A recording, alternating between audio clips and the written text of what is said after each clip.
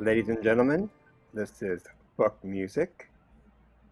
I am Tosh, And I'm Kimley.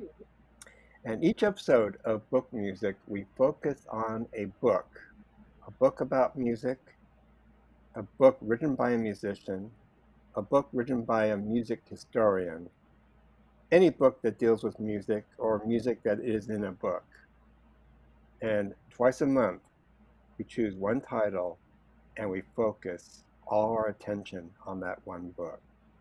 And today, the lucky winner is a book called Go All the Way, a literary appreciation of power pop by Paul Myers and S.W. Lawden, published by Rare Bird Books.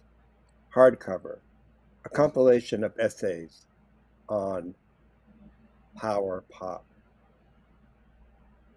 And Kimley, do you know what power pop is? Well, see, now that's an interesting topic, isn't it? It's pretty much one of the main topics of this book is what is power pop? Um, I think it was pretty interesting trying to read all the different ways that all these different writers were defining it. I mean, there were definitely some similarities, but it was interesting how diverse the people were sort of uh, saying that power pop was, and the bands that they claimed could be categorized as power pop. I mean, I certainly didn't agree with a lot of them, but that's what Mhm. makes it interesting. Well, one person, there's various lots of people here on this book, Uh-huh. but a gentleman by the name of Jeff Wallen, who's a musician and librarian from Long Beach, California. And he has a Hmm. band called Tazar. Has a really good sort of paragraph. I'm going to read it because to me it defines the whole essence of what power pop is. Sure. Okay. This is his point of view, not my point of view, perhaps. Here we go. The same thing goes for fans too. The world owns the Beatles. But during this era, power pop fans got to have their own mini Beatlemania when they liked Cheap Trick or The Knack, or even minier one when they liked the Romantics or the Plimsolls, or even extra minier one when they liked the Toms or the Records or the Beat or the Pop or Radio City or the Speedies or whoever. When a power pop fan listens to Emmett Rowe's solo record, they're not really trying to listen to something new and exciting. They're trying to listen to someone who is like they are, working through their Beatles feelings. That is power pop. You done? Yeah, I'm Yeah. finished. Yeah, yeah. I want that silence as sort of dramatic effect. Yes, yes, I like it. It's funny because I pulled a quote from his essay too, because I really enjoyed his essay about how he was so Beatles obsessed and how to him everything about power pop all comes back to the Beatles. And Uh-huh. and one of the quotes I pulled was being in a power pop band is an expression of wanting to be in the Beatles. So Yeah. is interesting. I mean, obviously that's the Beatles and the Beach Boys, early Who. Mhm. That's all sort of the And the precursor. Who, and I guess Pete Townsend is the first one to coin the term Yeah, yeah. lollipop. I didn't know that until I read this book. They said in 1967 in an interview he claimed that what they did, their early sort of when they were more a singles band, that he claimed what they did was power pop, which I like that expression, power pop. It's I'm very okay with it, but I think what Pete was talking about is different from what this writer was writing about. Power pop, and this book is pretty much power pop is seen as sort of a nostalgic approach to the Beatles, but updating it to the 70s or 80s, 90s, right. whatever that decade. And I think Pete Townsend was talking about as it was happening. Well, of course, yeah, And, obviously. and he was talking about power pop, like making pop music more noisier, more and Right, right. Well, I really liked in Dylan Champion's essay. His definition of power pop was bubblegum with balls. yes, I thought that was really good. That sort of really nailed it very succinctly. It's it's got that beat, that yeah, sort of very vibrant, yeah. effervescent beat, but there's something else there that makes it a little. more tolerable than bubblegum. It's got some edge to it, Yes. and I think Michael Chabon talked about a lot about how there's an underlying sadness and despair, Yeah. um, either in the lyrics or some way that the chord changes come about. Um, and as I was reading this book, I realized that I'm really very particular about the power pop that I like because I'm a big fan of the genre, but there's a lot of stuff Mm. that I don't like, and it's such a fine line between inspired and insipid. It's just Well, Kim, you're going to be shocked to hear this. okay. Are you sitting down? I'm going to. Yes, now I'm sitting down. Yeah, I'm always sitting down. I agree with you. Yeah. So we don't have to fight about this one. Okay. Oh, no, no, I actually, power pop to me, my definition of power pop, or what I feel is power pop, is music that I'm very, very drawn to and emotional, and intellectually. It taps my essence, that type of music. Yeah. But what's interesting is, and especially, we worked at record stores, and we heard records, and and there's always been records by people who I thought these people, my fellow record people, including you, loved passionately. Uh-huh. And I thought, no, I don't like this music. And though I like that I like power pop, it is, but power pop is very individualistic in a way too, as Yeah. well as collective. Uh-huh. And so it's power pop. I think the power pop I like is the power pop that nobody else likes. Okay. Power pop for me is an audience of one, me. Right, right. Well, I think that's a big part of the appeal. I mean, they get into that in the book for sure. And I don't want to share my power pop with other people. Oh, okay. It's all yours and yours alone. I like to hear a really commercial, like catchy, strong melody, um, uh, perfect production, Uh-huh. record, beautiful lyrics, and a song that should be a hit and it doesn't become a hit. Right, That right. is that's what I love. Yeah, yeah. Failure. Failure. Yes, yes. Right, Not, right. not What only is does it? the, not only does the singer in the band in the power pop song fail to get their loved one, whether it's a girl or a man or whatever, Yeah, but the song refuses to become a hit. And if it even lucky, it becomes a cult item right, of right. like five people, perhaps. No, that is the best power pop. That's the best power pop. Yeah, I love what Michael Chabon said about the Big Star September Girls. He said the greatest number one song that never charted. I mean, at Yeah, least now it's a cult hit, but I mean, for years and years and years, nobody knew who Big Star was. Their albums were out of print. And yeah. you did actually share Big Star with me, Tosh, because that's how I discovered Big Star. You played their records for me in the early 80s. Well, you like big, I like the star part. Well, you actually played Alex Chilton solo for me before you played any Big Star. I think you did. You're always perverse. You're like you're gonna listen to like Flies on Sherbet first. If you like that, then you're worthy of listening to Big Star. If I'm not mistaken, um, I think I heard that Alex Chilton album before Big Star, Oh, actually. you did as well. Oh, okay. Yeah, Oh, I have a perverse listening. I don't listen to things when they first come out. oh, Even because I thought you had listened to Big Star when they first came out. no, I heard about them, but Yeah, you never got the I, record. I think it was till Alex Chilton went solo, or he made some solo recordings, and Yeah. that was my introduction to Alex Chilton. I mean, I heard the Box Tops, Right, right. Everybody the knows what Letter, Box yeah, Tops. but Yeah. I didn't hear. I heard of Big Star because every rock and roll critic wrote about them, Yeah. which is kind of interesting. The media was so behind Big Star in a way, yet it didn't make them hits. I mean, they didn't. Yeah, I know. It's strange. They didn't do anything for them really. Yeah, yeah. For Um, whatever reason, I think it was a distribution problem. It was a yeah. business thing. They couldn't get radio play and Well, they're like a small label, and right. and it's in the wrong place, wrong time, but really in the right place in the right time. When you look Yeah. at it historically, Uh, and culturally, Memphis in the '60s. right. But yeah, power pop is a very, very, very touchy and personal thing. Right.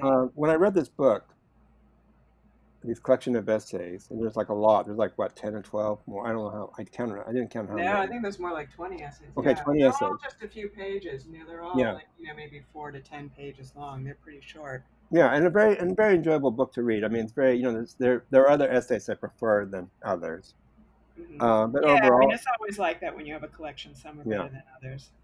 But then when you start reading it, you start thinking like, why not the Pixies?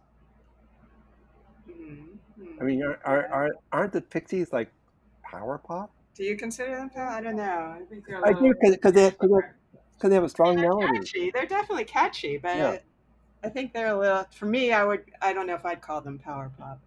But see, I think it's funny because that's a big part of what this book is people. A lot of the essays were just going on about what was clearly a beloved band, and for some reason, whatever that reason might be, they wanted to declare that this band was power pop. Like right. there were two essays on ELO, who I would never in a million years consider power pop, Uh, and I'm not sure why people get so passionate about this label and either applying it or not applying it. uh-huh. Um, it was interesting because another big part of the book was, is this a label that a band wants to have applied to them or not? Yeah, It's a subgenre that's often maligned and also sort of a kiss of death. People yeah, think of, if you're a power pop band, you're never going to make it. You're never going to sell any records. So yeah, even if somebody felt like, yeah, what I'm doing is power pop, but I don't want that label, it's a yeah, kiss of death. yeah. So it was interesting how they talked talked So about to that a lot. define power pop, I mean the way the book is. I mean, pretty much not like the time or era of the Beatles or the British Invasion. It's after Right, that, like the 70s right, or right. 80s, and and on and Well, onward. it seems like there was sort of there's these keep being this ebb and flow of resurgences. Yeah. It was, there was Big Star in the '70s and Cheap Trick and the Mhm, Raspberries and mhm, Emmett Rhodes. So those were sort of I think the first wave of power pop people, and then we had the '80s with, you and I loved the DBs, which were barely. I think they had maybe one mention in this book, which I yeah. thought was Why is that? shocking. Yeah, yeah. I know. This is one of those things where people can argue about stuff endlessly. Well, Um, but the argument is a strong one. I mean, the DBs to basically me, write they're one of the quintessential power pop bands. they write 3-minute pop songs. Right, They're kind of quirky, they're quirky, but they're right. definitely They never had a hit. never had it. And Four geeky guys. and why them or the sneakers, the pre Right, DB? right. Why are they not in this book? Yeah, I know, I know. Uh, Why is ELO in the book? Why is ELO takes place to the yeah, I DB? know. That's what the ELO thing kind of, that one was the one that most flummoxed me of all. There was another one on Kiss, which I thought was kind of funny, but I could sort of see the argument for that because they really are kind of, there's definitely an underlying pop element to Kiss. But the ELO one I had trouble with. Although I actually liked the one by, I think it was Kate Sullivan. um, I've never been an ELO fan, but her take, she was very passionate about it. It almost made me want to go and sort of re-examine them and listen to them again, but not quite. I'm not sure I'm up to listening to ELO, but But why ELO, not the original band of Jeff Lynne with Roy Wood, the Move? right, right, which would be more, I mean, the Move. Okay, they're in the '60s, something like yeah, 68, 69. But that band should be by definition, like a power pop band. yeah. I mean, even more Maybe power they pop got than moved. I mean, they got mentioned in the essays, but yeah, they weren't really examined in any depth. and no disrespect to ELO and ELO fans, and it's like a generational thing too. But Yeah. the Move is so more superior to ELO. In your unbiased opinion. It's not even argumentative. It's the Move. Well, I really liked the S.W. Lawden quote in his essay. He says, he's talking about power pop fandom, and he says, it's the debate club of rock and roll. It's not intended to be mean spirited or malicious, but you better take it seriously or risk getting gutted in the record store hours or on the killing floor of social media. So, don't mess around with this stuff. You're not going to joke around. This is serious, serious business. But, 'Electric Light Orchestra. I mean, they were massively huge. Yeah, Um, Yeah, they were big when I was in high school. Yeah, and I think a lot of there's a generational listening thing taking place in this book and other books, and just talking about music in general. Yeah, there were a lot of 90s bands mentioned that I Uh, sort of know, I know their hits that I'd seen on MTV and things like that, but I wasn't as familiar with them. yeah, Um, but I've gone and listened to a few, and yeah, there's some good stuff for sure. There's a lot of stuff I need to go and explore in more depth. some of the bands I'm afraid to explore because they have so much music.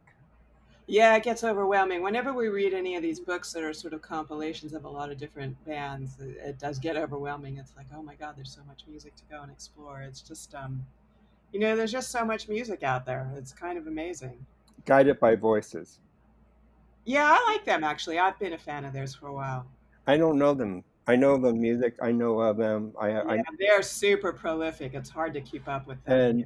And my favorite writer, Dennis Cooper, is a mega fan of Guided by Voices. Yeah, they're good. You might like them. Yeah, I That like them. how is it even possible at this stage to grasp their entire catalog? I know. It's tough. It's not easy. And he also does solo albums besides Guided by. Yeah, some people are just, they just can spew forth so much How much stuff. pop can one make? I don't know. I don't know. It's kind of amazing, but he does. Yeah, it's a lot of music, but they are good. I like them. They're one of the bands that I was familiar with. Um, And why not Sparks? Sparks. I don't know. I think they're a little too orchestrated.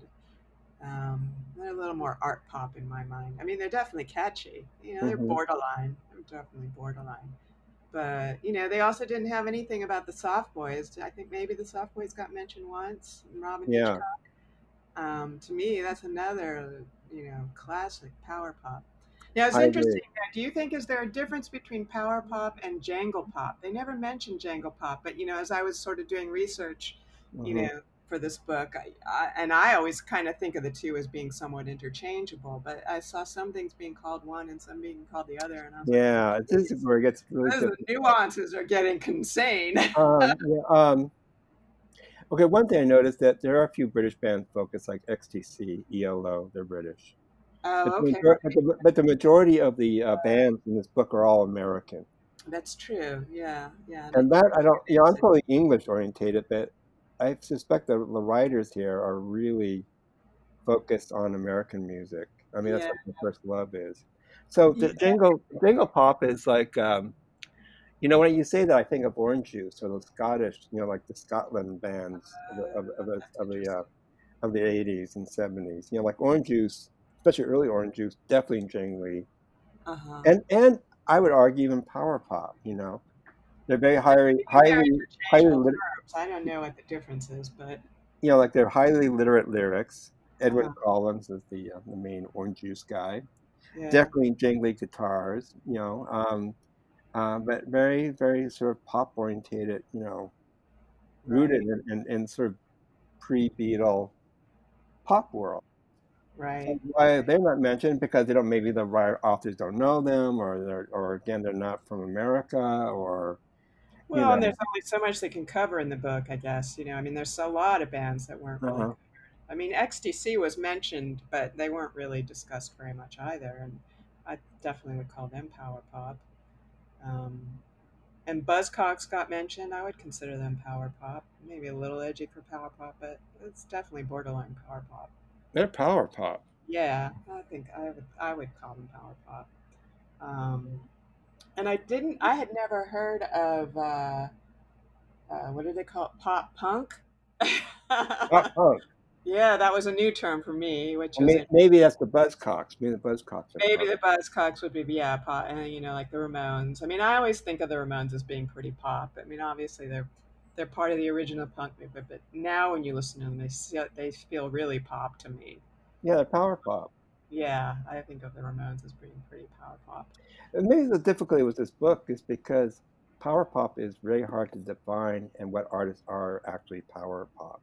Well, it's funny because right when I started reading the book, I was thinking about, well, how do I define power pop? And of course, I immediately thought of that the Supreme Court justice saying, I can't define porn, but I know what it is when I see it. And I was like, oh, this will be a good, funny little quip for the podcast. And then like 3 or 4 of the essays people said that, brought up that little quote, and I was like, oh man. But it was funny how many of the essays had that. Like I can't really define it, but I know it when I see it. Well, okay, so the strong artists in this book, Uh-huh. either due to chapters on them or other people, in their essays mentioning bands like Cheap Trick. Yes. You read Yeah. this book, you're gonna feel Cheap Trick is essential power pop. Well, I would consider them essential. Yeah, I do too. Yeah. And then ELO is I think is another, Yeah. They others got there. 2 essays. Yeah. Kiss for some reason comes up. Yeah, Kiss came up. They got one big essay and it got mentioned in a couple other essays. Yeah, Kiss is like another generational band. If you're like, you were like 12 or 13 when Kiss came. Yeah, they were huge when I was in junior high, but I never was really into them. I mean, they're I'm not okay, either. Yeah, but it I'm not. just I was wasn't too old my for them. thing. Yeah, yeah, they're definitely kind of more kiddie. But yeah, I don't know. They never really did much for me. I could Um, take them or leave them. but yeah, so it's Big interesting. Star came up a lot. There were 2 Big Star Yeah, essays, and they did come up a lot. Everybody likes Big Star. September So, Girls. yeah, there was a whole essay just on September Girls. It's sort of somebody called it the classic of power pop songs, and so that was interesting. Because the song yearns. Yeah, yeah, yeah. I mean, for me, definitely, there's got to be a quirkiness. There's got to be some kind of underlying darkness. I don't like it if it's just totally happy because I No, can't relate to that. It's can't got to relate have to Happy. no, no, no, no. It's got to have something twisted to it. And I I mean, it think, can still be kind of happy, but twisted, I guess. It's just, well, Badfinger. uh-huh. Badfinger is mentioned in this book. Actually, I think they're on Yeah. are they on the cover of the book? No, I think it's the Raspberries, right? Because that's the title Is of the that the book is named Raspberry? after the Raspberries song, so I'm assuming it's the Raspberries. Okay, I'm not really sure because raspberries usually wear like matching suits and they're very bright color. They're never like dark in shadows. Right. I don't know. I didn't, I didn't even notice really. I didn't look, but I assumed it was the Okay, Raspberries. listeners, you will have to decide who is on the cover. I'm sure it probably says somewhere in the book who it is. For some reason, I thought it was Badfinger. But you could be right. You could be right because that's definitely one of the classic power And pop bands. Badfinger is probably classic pop. Well, they're like the closest to the Beatles. They actually knew the Beatles. Right, right. They were on the Apple label. They were Apple Ladle, and they had nothing but tragedy. Yes. Although they had a few hits at But least, but but even but still tragedy. yeah. Two of the members committed suicide. Yeah. You got a feeling they got ripped off by the music business. They were not happy, Yeah. not happy campers. But their song was very yearning and very catchy and very commercial Right. and very Beatlesque in its approach to Sure. Well, they songwriting were part craft. of that first generation of how they discuss power pop in this book. And another person of interest is a guy named Scott Miller, who had a band called Game Theory Uh-huh. I've heard of it, and but I don't know. and the Loud Family. Ah, okay. Lance Loud. Well, not yeah, yes, the Loud Family. I think it was named after American. Yeah, Oh, rock okay. band. It's not Lance Loud because Lance Loud Oh, himself was a singer in the Mumps. right. Okay. Uh, Another power pop band, the Mumps. They should have listed. Anyway, We could go on and on and yeah. on about all our favorite bands that got dismissed in this book. But Scott Miller is very much of a cult figure. I believe he committed suicide. Was he in the book? I don't remember him being mentioned. I do Yeah, remember Game Theory getting mentioned at some they're, point. they're mentioned in the book, and actually, Scott Miller is also a writer. He wrote a book called Music: What Happened, Oh. and he does little capsule reviews of sort of power pop people like Badfinger, No Matter What, Day After Day, Badfinger. He doesn't do whole albums. He talks about songs. Uh-huh. Did I Just Tell You by Todd Rundgren, Earn Enough for Us by XTC. Oh, wait, he has one of the essays in this book. You're talking Yeah, about the essay where he's discussing the songs. Right, right. yeah. Yeah, that was good. I liked his little. And he mentions Black and White by the DBs. Okay, Uh-huh. that's nice. And so yeah, he wrote a book, and I look and reading this chapter, and his little excerpt of his writing. I wanted to read the book, the music, you know what happened. And I Right. looked it up. It's out of print, but to buy it is like over $100. Oh, wow. Not, you know, even like $200. Oh, well, that's something that needs to be reissued for sure. Because yeah, Yeah, his chapter was fun. I enjoyed reading all his little essays, yeah, and he had good taste, yes. which Good means taste. taste that's similar to mine. Of course, that's very clear. Yeah, see, I think he was the only one who mentioned the DBs in the whole book. Yes, Yeah, maybe Rare Bird Books can reissue it. yes, it should. And yeah, so it's interesting. You know, the subject matter is interesting. I would eliminate some artists on here, but that is again a totally subjective thing. Right. Um, that's the thing about writing about music or talking about music. It's such a subjective thing. So I could tell you that ELO sucks, and I could explain to you why they suck. But there could be strong arguments why they do not suck and why they are Sure, important. You know, sure, sure, sure. even though they're wrong, Yeah, I they thought King Sullivan did a good job of defending them. Like I said, it didn't make me really want to go listen to it, but for a second, I thought about it. I appreciated her passion. I like Electric Light Orchestra at the time. Did you? I remember having one of their albums in high school, but Hmm. don't remember why, and I don't think I had it for very long.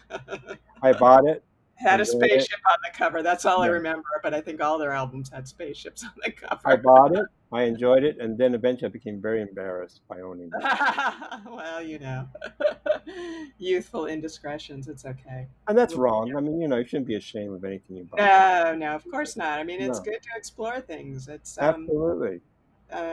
none of us should feel like, oh, I can't listen to something because it's not cool or whatever. Right. It's whatever you like, you like. It doesn't matter. And your taste always changes as you go through life. I mean, I listened to all kinds of crap when I was a kid, You but know, some at, stuff stuck and some didn't. at the beginning of the show, I didn't care about power pop, but at 28 minutes in, I now care about it a lot. Okay. Um, No, you were a big Power Pop fan. I like power. I like songs with strong Sure. melodies. But, But both very particular about what we yeah, like. and I thought that Carrie Corrigan, if I pronounced her name correctly, Carrie Corrigan, her chapter on Liz Phair I thought was really interesting. I like. Yeah, I liked her chapter too, because I was Mhm. actually a big fan of Liz Phair's first couple albums, and then I sort of lost track of her. Uh-huh.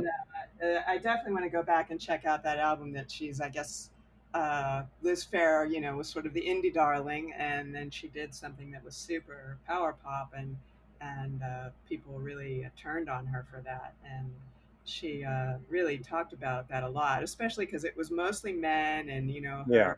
the early Liz Phair albums were talked a lot about sex, and so guys Mhm. liked that. And then she kind of went all girly, and all the male critics just completely dismissed her. And so yeah, it definitely made me want to go check that album out. I That was a think strong chapter in the book. it was because it sort of got into other things besides just power pop, but sort of the whole problem with one, labeling artists, and two, expecting artists to just keep churning out the same kind of music over and over. I think she talked about how there's this expectation that we like to say we want an artist to grow, but then if they actually do something different, we get pissed off. And it's like, Yeah. that's true, a lot of people are like that. And I always I'm fine with people doing something different. Sometimes it works, sometimes it doesn't, but you have to appreciate somebody who's willing to put themselves out on the line and stretch themselves. You know, as we talked about in our last episode, you don't remain, you keep moving. Yes, yes, exactly. Liz Phair did not remain. She moved on. Good for her. She's a Yes. power pop babe. Alex Hilton moved on. She Yes, didn't exactly. remain. Great Yeah, artists move on. yeah, yeah. And and this expectation that every album somebody's supposed to put out is supposed to be a masterpiece is ridiculous. We all, any creative person just keeps, doing their thing. Some of it works, some of it doesn't. You just keep moving on, Well, keep trying new things. that is the enjoyment of listening to an artist who's been around for a long time. Yeah, It's interesting when an artist you love all of a sudden makes a record that doesn't make sense to you, or you feel it's not as strong as the previous album or the previous, Right. or album number two or whatever. But Right. it's a part of the journey that one enjoys. That's the Sure. adventure. And I And a think lot go mhm. on. One thing this anthology of writing sort of conveys that it's basically uh, a group of artists, with these writers who were writing about these artists, who in a sense all have not remained but have moved on. Yeah. And I've found a lot of times when an artist has done a record that I'm kind of like, I don't really like that so much. That's not, a Yeah, direction I'm keen on. But then maybe like a few years later, I'll go back and listen to it again and I'll go, what was I thinking? This is great. Have you ever done that? Where yeah, you a kind lot. of, yeah, it's like sometimes you're just not, you're so used to hearing an artist be a certain way and then they change. Yeah, And, you know, I always try to be open, but for whatever reason, often, an artist will do a record that I don't care for. But I have found myself quite a few times, years later, going back and re-listening to something that I didn't previously like, and going, I don't know what I was thinking. This is really great. well, it's interesting. Like bands like Cheap Trick, Uh huh. maybe even like Tom Petty. To be fair, I'm not a big Petty fan, but these Yeah. are these are people have like who made a lot of albums. Some think all great, some up and down. But it's interesting. Like if you discover Cheap Trick, usually you don't discover them by their first album. It's like their third album. Right. Recently I discovered a couple of years ago Perfume Genius. Totally different, music. But Yeah. when I discovered Perfume Genius, he had two previous albums. Yeah. So it's like it's interesting to listen to. Okay, this is the album I love. This third album or fourth Right. album. And then the first two or three albums are sort of a journey to get to the third album. And Mm-hmm. it's actually quite interesting when you hear in that context. Sure. And I think right now the music business is totally not into that. Now it's like you have that one record. No, they don't develop artists at all Not at anymore. all. Not at all. And that is sort of destroys the pleasure of as a listener or a fan to like I just told you, I discovered Alex Chilton before Big Star. Right. Right. So it's like I went back to listen to Big Star, and that to have that ability to do stuff like that is quite remarkable and pleasurable journey of sorts. I know. And I think Cheap Trick are still touring. It's funny. They were huge when I was in junior high and high school, and I never really got into them. But when I was living in New York in I guess, I can't remember, it was late 90s, early Hmm. aughts, and my friends who were huge fans as kids, the Cheap Trick was coming to town. They're like, oh, let's go see Cheap Trick. And I was kind of like, oh, all right, why not? Hmm. Um, and they were fantastic. I Yeah. mean, they were a really good live band. I was really surprised at how great they were. And I remember they did a whole Velvet Underground tribute, which was great. They did like a whole medley of Velvet Hmm. Underground songs. So, they have a good background in music appreciation Yeah. themselves. And so it was kind of funny that, much later in life, I kind of rediscovered a band from junior high. Yeah. They were fun, and they're a fantastic live band. Yeah. So, And they're and I and think they're they half still and tour. they're not nostalgic. They're like doing it now. Yeah, yeah, no, no, it didn't feel nostalgic. It was it felt very current.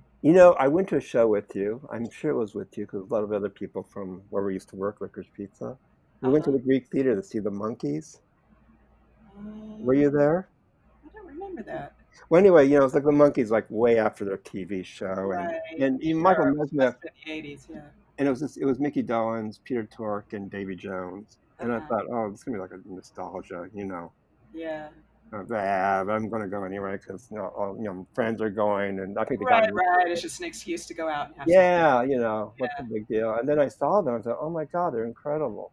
Uh And it huh. wasn't incredible like, oh, it brings back memories when I was a kid. It was more like, their energy and the way they attack the songs, the old Yeah. songs, Yeah. in such a manner that it wasn't nostalgia. It was like sort of like this is now. It was a now Right. experience.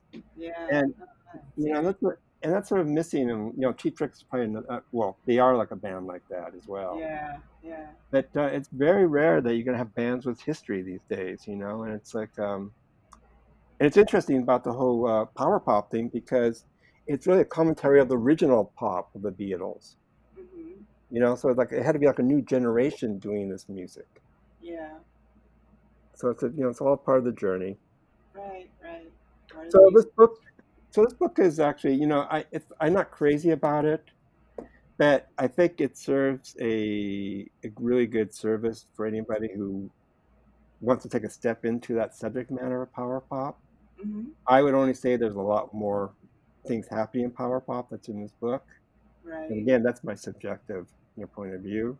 Yeah, I think anybody coming in this book is going to be like that. It's going to be like, well, why wasn't this band in it? And why Yeah. wasn't that band in it? That's inevitable. But I think anybody of a certain generation, Hmm. um, people in their 40s or 50s, I think they will relate to this book because a lot of the bands were happening at their prime of their lives. Right. Yeah, I think most of the writers in this book were probably 10 to 20 years younger than you and me. So Yeah, a little bit younger than us, and yeah, listening to different music, coming at it from a different perspective. But yeah. And Go All yeah, the Way, based on the Raspberry song. That's for sure a power pop song, without a doubt. yes, definitely. Yes, yes. I don't think anybody would debate that. You can't debate about that. Go All the Way by the Raspberries. So it's edited by Paul Myers and S.W. Loudon, and it's published by Rare Bird Books. And Right. And it came out, what, like the end of last year, I think? So yes, it's relatively uh, new. friendly new hardcover still. Hmm. And it's a collection of writers that's writing about what they love, which is power pop. Yes. Go all Yes. the way. All right. Well, thanks so much for listening to Book Music, everyone. Next time, we are going to be doing something completely different, a little bit out of our usual realm of music listening. We're going to be discussing the 33 and a third book, brand new, Judy Garland's Judy at Carnegie Hall by Manuel Betancourt. So that should be interesting because I don't think either of us really listens to Judy Garland too much. I mean, we know about her. Obviously she's a classic chanteuse, um, amazing film star. So this should be We're we're interesting. we're gonna go heavily into Judy. Yes, yes, I think it'll be a lot of fun. I like to. I'm looking forward to it as well. Yes. All right. So definitely follow us on Facebook and Instagram and Twitter. And we're going to have a playlist for this episode and as well as a playlist for all our previous episodes. You can find everything on our website at bookmusic.com, BOOKMUSIK.com. So thank you very much, everyone. Take care, everybody. Bye bye.